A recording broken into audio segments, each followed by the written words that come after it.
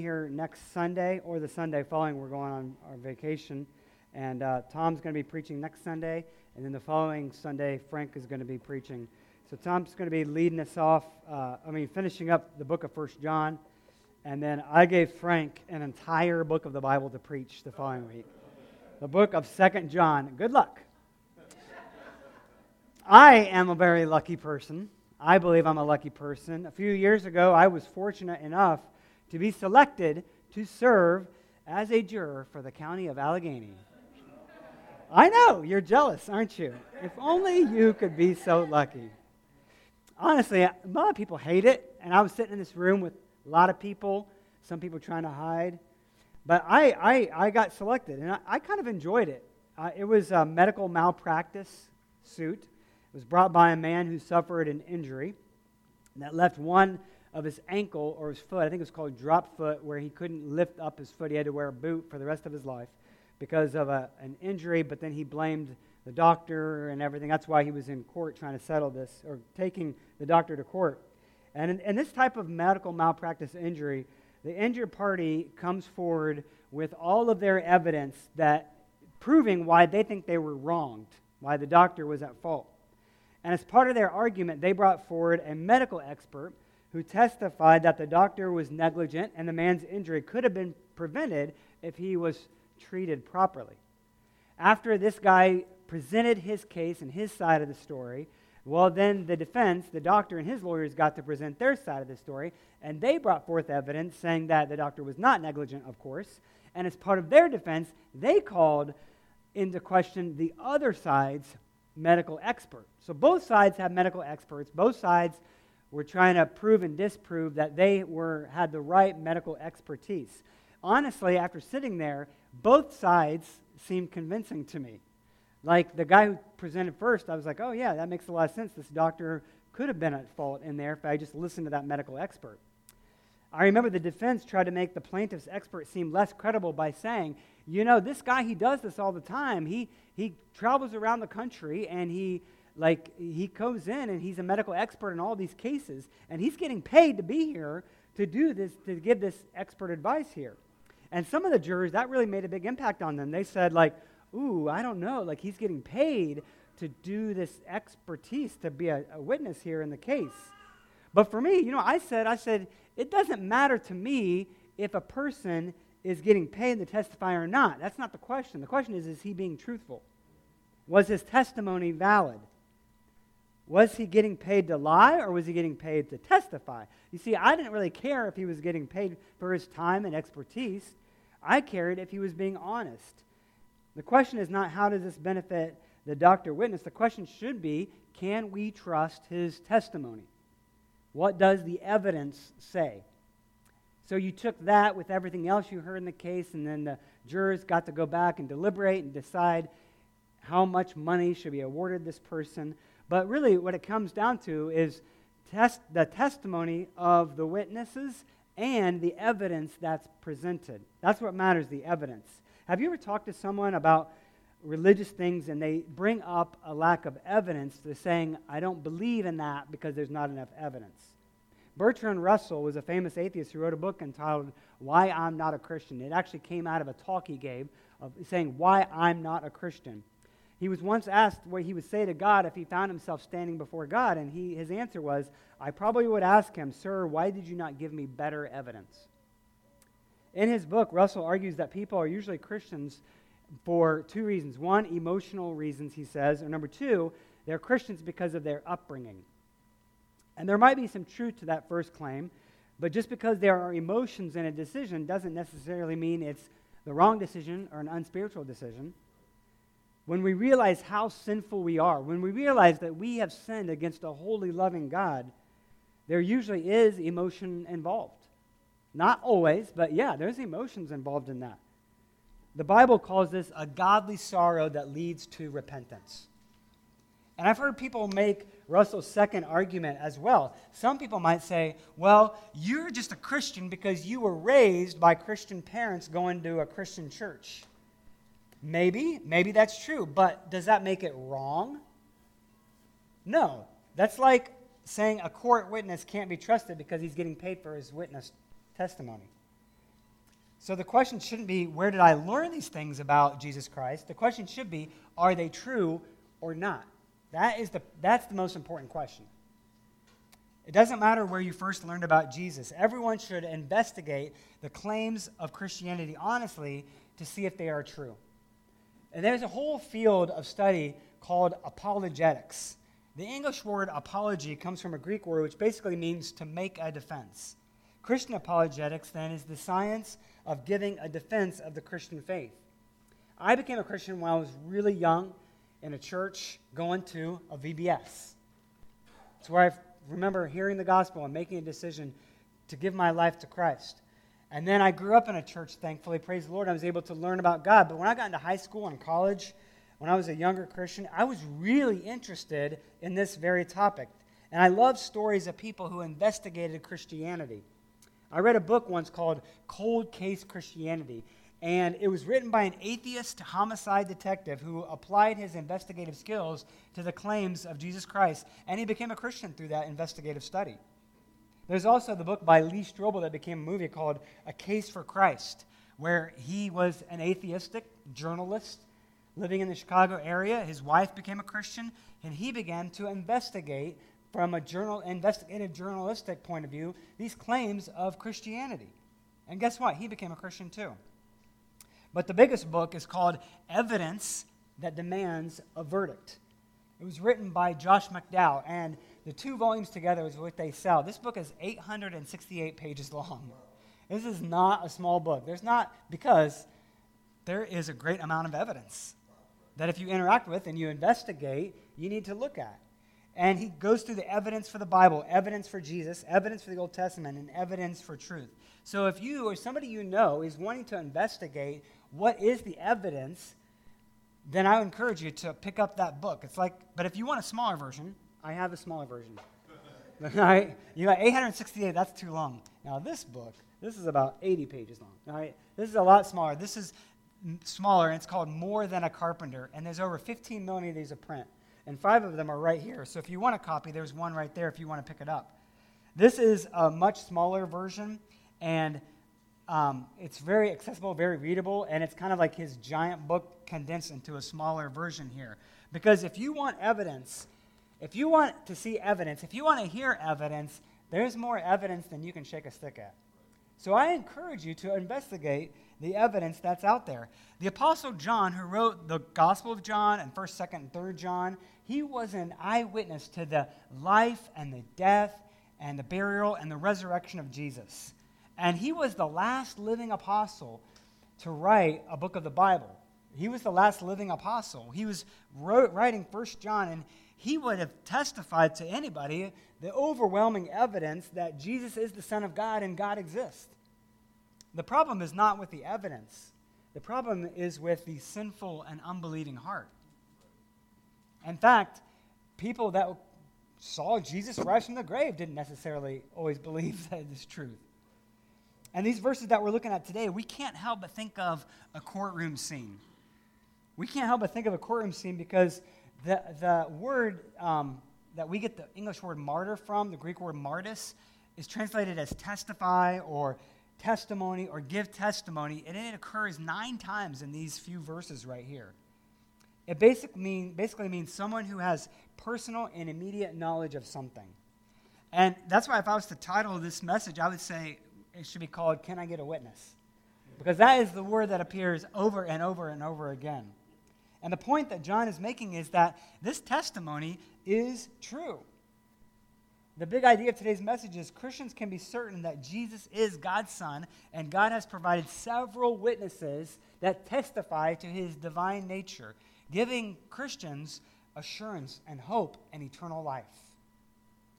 So the first thing we see here at the very beginning of verse 6, we're going to see 3 witnesses that testify to the person and work of Jesus. And then in verses 9 and 10, we see why we should accept the testimony that's been given. And then finally, what happens to us if we accept this testimony? So let's start with the first witness that takes the stand here. John says that it's water. Water. Now, why would he say water? Why would you call water to the stand, right? What does that even mean? Well, there's a lot of different ideas. Some people think it talks about Jesus' birth, that the Bible makes some allusions to like water, kind of like you think of like a baby being born, a woman's water breaking, you know. Some people think, well, when he says Jesus didn't come just by water, it means just by his natural birth. Interestingly, that was really not in dispute in the first century during Jesus' life, of course. He'd be like, I'm alive, look. But even today, no scholars really, even liberal scholars who don't believe that Jesus was the Son of God, God in the flesh, nobody really discounts a man named Jesus of Nazareth lived in the first century. And no one was denying that here. So I don't think John's making the case for Jesus' physical life. What I believe John's doing here, there was the big false teaching of the time that John is partially writing to the Christians to refute the false teaching, was by a man named Cerinthus. His teaching was, and a lot of people still believe this today, it's a teaching known as adoptionism. His teaching was that Jesus was a mortal man, born just like everybody else, to Mary and Joseph, human parents, that he lived his life, but then at his baptism, then the Christ Spirit descended on him and empowered him during his earthly life to perform miracles, and then while he was on the cross, that Spirit left, and he died as a normal man on the cross. So this is false teaching. Like I said, it's called adoptionism. It was taught in the first century. It's still taught today by some people. It's a misreading of what took place at Jesus' baptism, because this is what John is referring to, Jesus' baptism right here, as a witness to who Jesus is. And the baptism of Jesus is so important. All four gospel writers included the baptism of Jesus. And at the baptism, you see all three persons of the Trinity in that same place. So Matthew chapter 3, verses 16 to 17, it records the baptism this way. It says, after Jesus was baptized, he went up immediately from the water.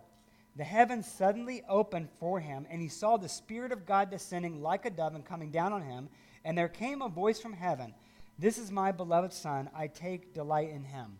So what you have here, you have Jesus, God in the flesh, being baptized by John the Baptist, dunked under the water, a voice from heaven, God the Father, and then the Spirit of God coming down like a dove, it says, and resting on him. Now, was it a dove? It says like a dove, not a dove. So I don't know exactly. We tend to represent the Holy Spirit as a dove in some of our pictures because it says it's like a dove. So I don't know exactly what it looked like, but what we see here is that we see all three persons of the Trinity at Jesus' baptism. Here at River City Church, we practice we follow the example of Jesus in that we do baptism by water, by immersion into water. And we do this not in order to be forgiven of our sins, but for those of us who have been forgiven of our sins. We are dead to our sins, and we are alive in Christ, raised to walk in newness of life with him. Jesus was sinless, but just like on the cross, he identified with the sinners that he came to save. So John used the water as a witness to show the beginning of Jesus' ministry, and then he talks about the blood, which is Jesus' crucifixion, or the end of Jesus' ministry. So he makes a point to say it's not just about the water only in verse 6, but by the water and the blood of Jesus. And both of those are important. The water shows us it's important because it shows that Jesus was truly the Son of God who was able to die in our place for our sins. And the blood is important because if Jesus didn't really bleed and die for us, then we would still be in our sins. We would die in our sins apart from God. When Jesus Christ died on the cross, he died as an atoning sacrifice for our sins. And the Father gave testimony during Jesus' death. The land was dark for 3 hours while Jesus hung on the cross. And at Jesus' death, the curtain in the temple tore in two from top to bottom. And even a Roman centurion guard who was standing there said, truly, this was the Son of God. Jesus of Nazareth was not just a random guy who was selected to act like the Messiah while he was on earth. But he is the eternal Son of God who entered into this world, into time and space, and he died as a propitiation, John says, for our sins, to absorb the wrath of God for us. And so his death was not an accident. It was not an example for us to follow, but he was our substitute on the cross. And the blood of Jesus stopped flowing when he died. He really did die on the cross. his body was without life. His brain activity was zero. He really did die. You know, we sing about the blood of Jesus. We talk about the blood of Jesus. I mean, if you didn't know any better, you might think Christians are really weird people. Well, maybe we are weird people, but it is interesting. You know, the reason why is because God made it clear that the lifeblood of an animal the life of an animal is in its blood. And he set up this system of sacrificing animals to be reminded that sin brings death. And every day in the temple, there was blood that flowed from the altar of the animals being sacrificed, reminding you that sin leads to death and your sins needed to be covered for, atoned for. And that's what the blood reminded people of. But when Jesus showed up on the scene, John the Baptist said, "Behold the Lamb of God who takes away the sins of the world." And so now we don't have to sacrifice animals anymore because Jesus is the spotless Lamb of God who takes away the sin of the world. So spiritually speaking, we are covered by the blood of Jesus. So both the water baptism and the blood of Jesus are important witnesses for John and for his listeners. But he brings up a third witness now. In verse 6, it says, the Spirit is the one who testifies because the Spirit is the truth, the Holy Spirit of God. He is the third witness. Now, this is what Jesus said was going to happen when he was on earth. Remember in the upper room when he was teaching his disciples right before he left? He said, "But when the Helper comes, whom I will send you from the Father, the Spirit of truth who proceeds from the Father, he will bear witness about me." And so Jesus said this Holy Spirit is going to come and he's going to bear witness about me. The Spirit was involved at Jesus' conception, at his baptism, with Jesus in his temptation in the wilderness throughout his ministry. In fact, when Peter later on was preaching in the book of Acts at Cornelius' house, he says, "You know of Jesus of Nazareth, how God anointed him with the Holy Spirit and with power, and how he went about doing good and healing all who were oppressed by the devil, for God was with him." So John makes a point to say that these three witnesses, the blood, the water, and the Spirit, all testify. They all testify together because the Old Testament, it says you can't just take someone's word. You have to have 2 or 3 witnesses if you bring a charge against somebody. Because if you just say, if every time you go to court and it's like he said, she said, I got one witness, and then no other evidence, is like, how are we going to decide as a jury, right? We can't make a decision. This person looks trustworthy. Well, this person looks trustworthy. We need to have some sense of fairness so that people don't bring false accusations against somebody else. And so in the book of Deuteronomy and their law that set up that you had to have 2 or 3 witnesses in order to bring a case. Well, John says, look, there's 3 witnesses right here. 3 witnesses that testify to who Jesus is. 2 of them are external, the water and the blood, Jesus' baptism, Jesus' death. And then 1 is internal. 1 is internal, the Spirit of God who speaks into our own lives. And so if you are investigating the claims of Christ, then I pray that you will be sensitive to what the Holy Spirit is teaching you from God's Word. So don't discount what the Holy Spirit is doing. We can't understand the things of God if it wasn't for the Spirit of God teaching us spiritual truths. Listen to these words from 1 Corinthians chapter 2. It says this, "But as it is written, what no eye has seen, nor ear heard, nor the heart of man imagined, what God has prepared for those who love him. That these things God has revealed to us through the Spirit. For the Spirit searches everything, even the depths of God. For who knows a person's thoughts except the spirit of that person which is in him?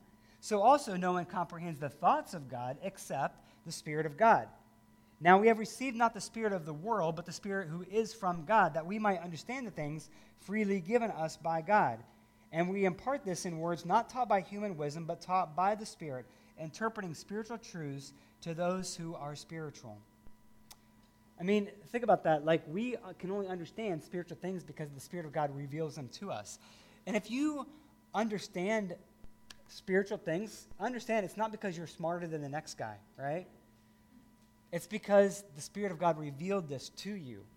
And so give glory to God to the things that you know, the things that you've learned about who God is. And it's different than the spirit of the world. It's the Spirit of God, and the Spirit of God knows the heart of God who speaks to our spirit. And these three things agree, John says, the water, the blood, and the Spirit. The water and the blood testify that he came to us, and the Spirit testifies that he came for us.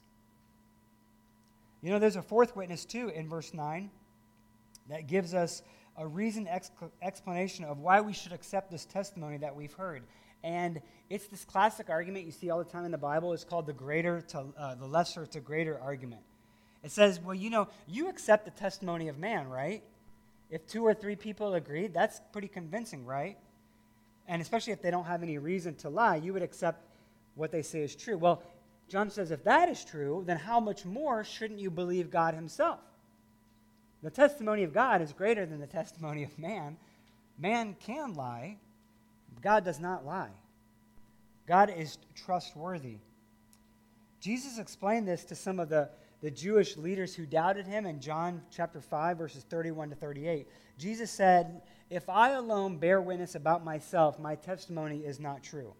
Now, I'm like, Jesus isn't going to lie, right? Well, why does he say it like that? I think he says it like that because he's trying to get them to see, hey, it's not just me. It could be just me, Jesus might say, but it's not just me. So he says, if I alone bear witness myself, you don't have to believe me.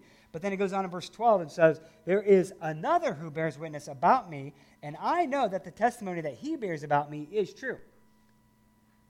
And verse 33, he says, you sent to John, as in John the Baptist, and he has borne witness to the truth.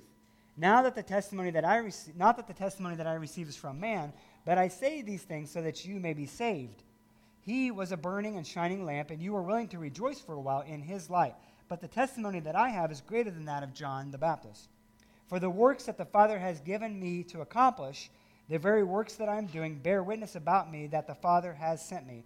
And the Father who sent me has himself borne witness about me. His voice you have never heard, his form you have never seen, and you do not have his word abiding in you, for you do not believe the one whom he has sent. So Jesus says, look, you believe John the Baptist. You love John the Baptist, right? Everybody loves John the Baptist. He dressed a little funny. He talked loud. People came out to see him. And a lot of people, Jesus calls him the shining light. In fact, Jesus one time said, no man born of woman is greater than John the Baptist. John the Baptist was the man. And everybody loved him, right? Everybody believed him. And Jesus says, you liked him and you believed him and you found out his testimony, but he's just another man. But look at the testimony from God. And the testimony from God, Jesus says, is the works that I've been doing. All of the signs that I've been doing, all the miracles that I've been doing, that is the stamp of approval from God the Father in heaven for you to believe that what I'm saying is true. So my word, yes. If you want to listen to John the Baptist, great. But look at the works that the Father is doing. I mean, you can't really doubt that. See, the fourth witness about who Jesus is, John says, is the Father in heaven, who's also giving witness to the truthfulness of who Jesus Christ is. And the Father's witness concerning his Son is, what Jesus says is that's the most important witness here. So what we're left with here is that this demands a response to each and every one of us. The words that John is sharing here, the words that you are hearing today, the words that the Spirit of God is speaking to you, it demands a response. You can't just bring back a verdict and be like, the jury, we decide, never mind, we're going home. No, the judge would say, get back in here and do your job. But we want to go home. No, you can't. There's a decision that has to be made. Neutrality and indecision is not an option. If you say, I'm not going to decide, well, that's your decision, right? If you say that, I don't know if I believe it, well, then that's the decision you're making. And that is why you should accept this testimony that John is putting forth here. There's only two possible outcomes, either belief or unbelief. There's no in between. To not believe that Jesus is the Son of God is to not believe God. And what he says here is that they made him a liar for not believing the testimony of God about who he says. It says there in verse 10. And John says that believing in Jesus as the Son of God is equivalent to accepting God's testimony about who he is and about who the Son is. And to reject him is basically to say, now God is perjuring himself up there. we're calling God a liar. It's that simple and straightforward. And John is trying to make it very clear. It's either belief or unbelief. If you have received Jesus, if you believe in him, John says there in the beginning of verse 10 that you have a testimony in yourself. The Holy Spirit lives inside of you and gives you the confidence that you believe what is right. As it says in Romans 8:16, the Spirit himself testifies with our spirit that we are God's children. So it's like those outward testimonies are speaking to our heart, assuring us that we have been born again. And that's helpful for us today because we don't just have to look back at prior experiences in our life to know if we've been born again. He's telling us to look today at our present testimony at the witness. So the question that I have for you is, who are you trusting today? Who are you believing in today? Where is your hope and confidence today? Is it in Christ? If so, then rest assured that you have the Son and the gift of eternal life. Just because you might not know the exact moment of your conversion doesn't necessarily mean you're not saved.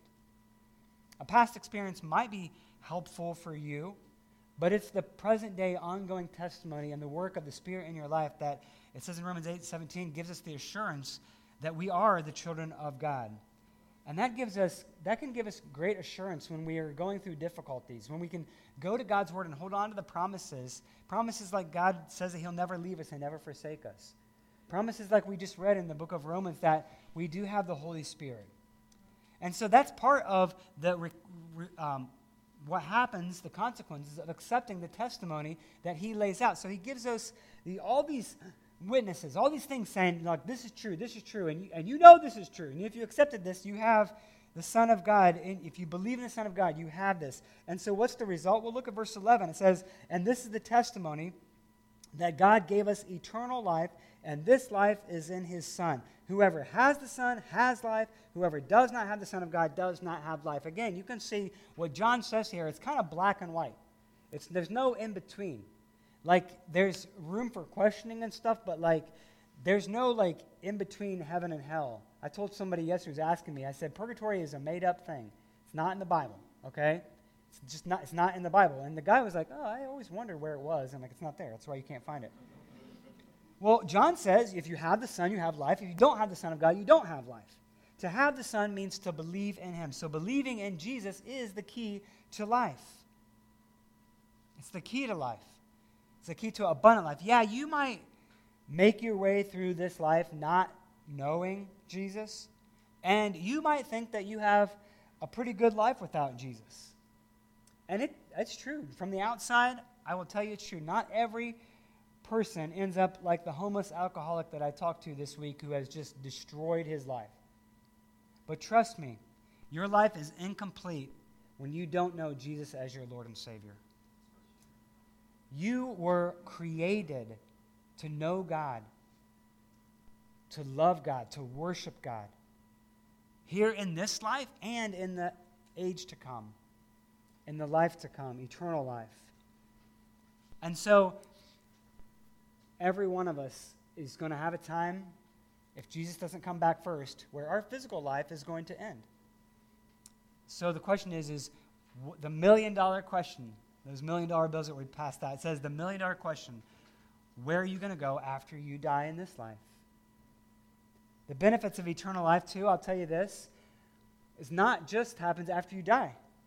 It doesn't just happen after the resurrection. John 17:3 says, now this is eternal life, that they may know you, the only true God, and Jesus Christ whom you have sent. Eternal life is knowing Jesus. Jesus called himself the resurrection and the life, because those who are united to him by faith enjoy the benefits of eternal life here on earth.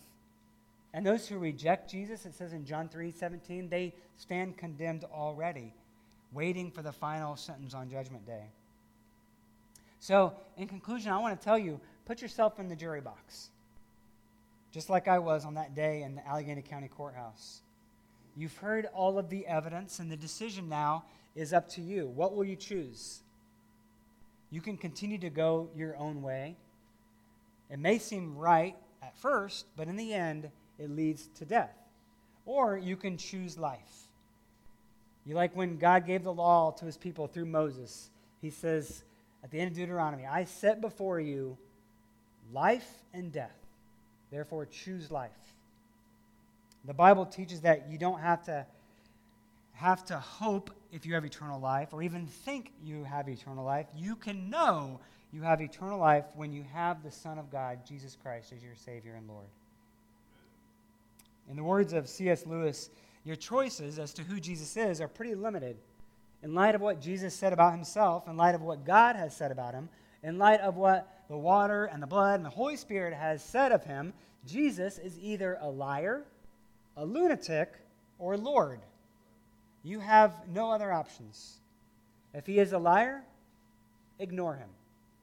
If he is a lunatic, then disregard him. But if he is Lord, repent of your sin, believe in him for salvation, and fall at his feet in worship.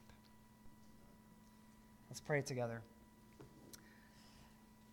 God, we thank you. I thank you, Lord, that we can have so much evidence that you sent Jesus to be born in a real place at a real time. In the city of Bethlehem, to a mom named Mary in the Roman government. And there's so much evidence of your working. Oh God, I pray, Lord, that we would have eyes to see and ears to hear what you have for us.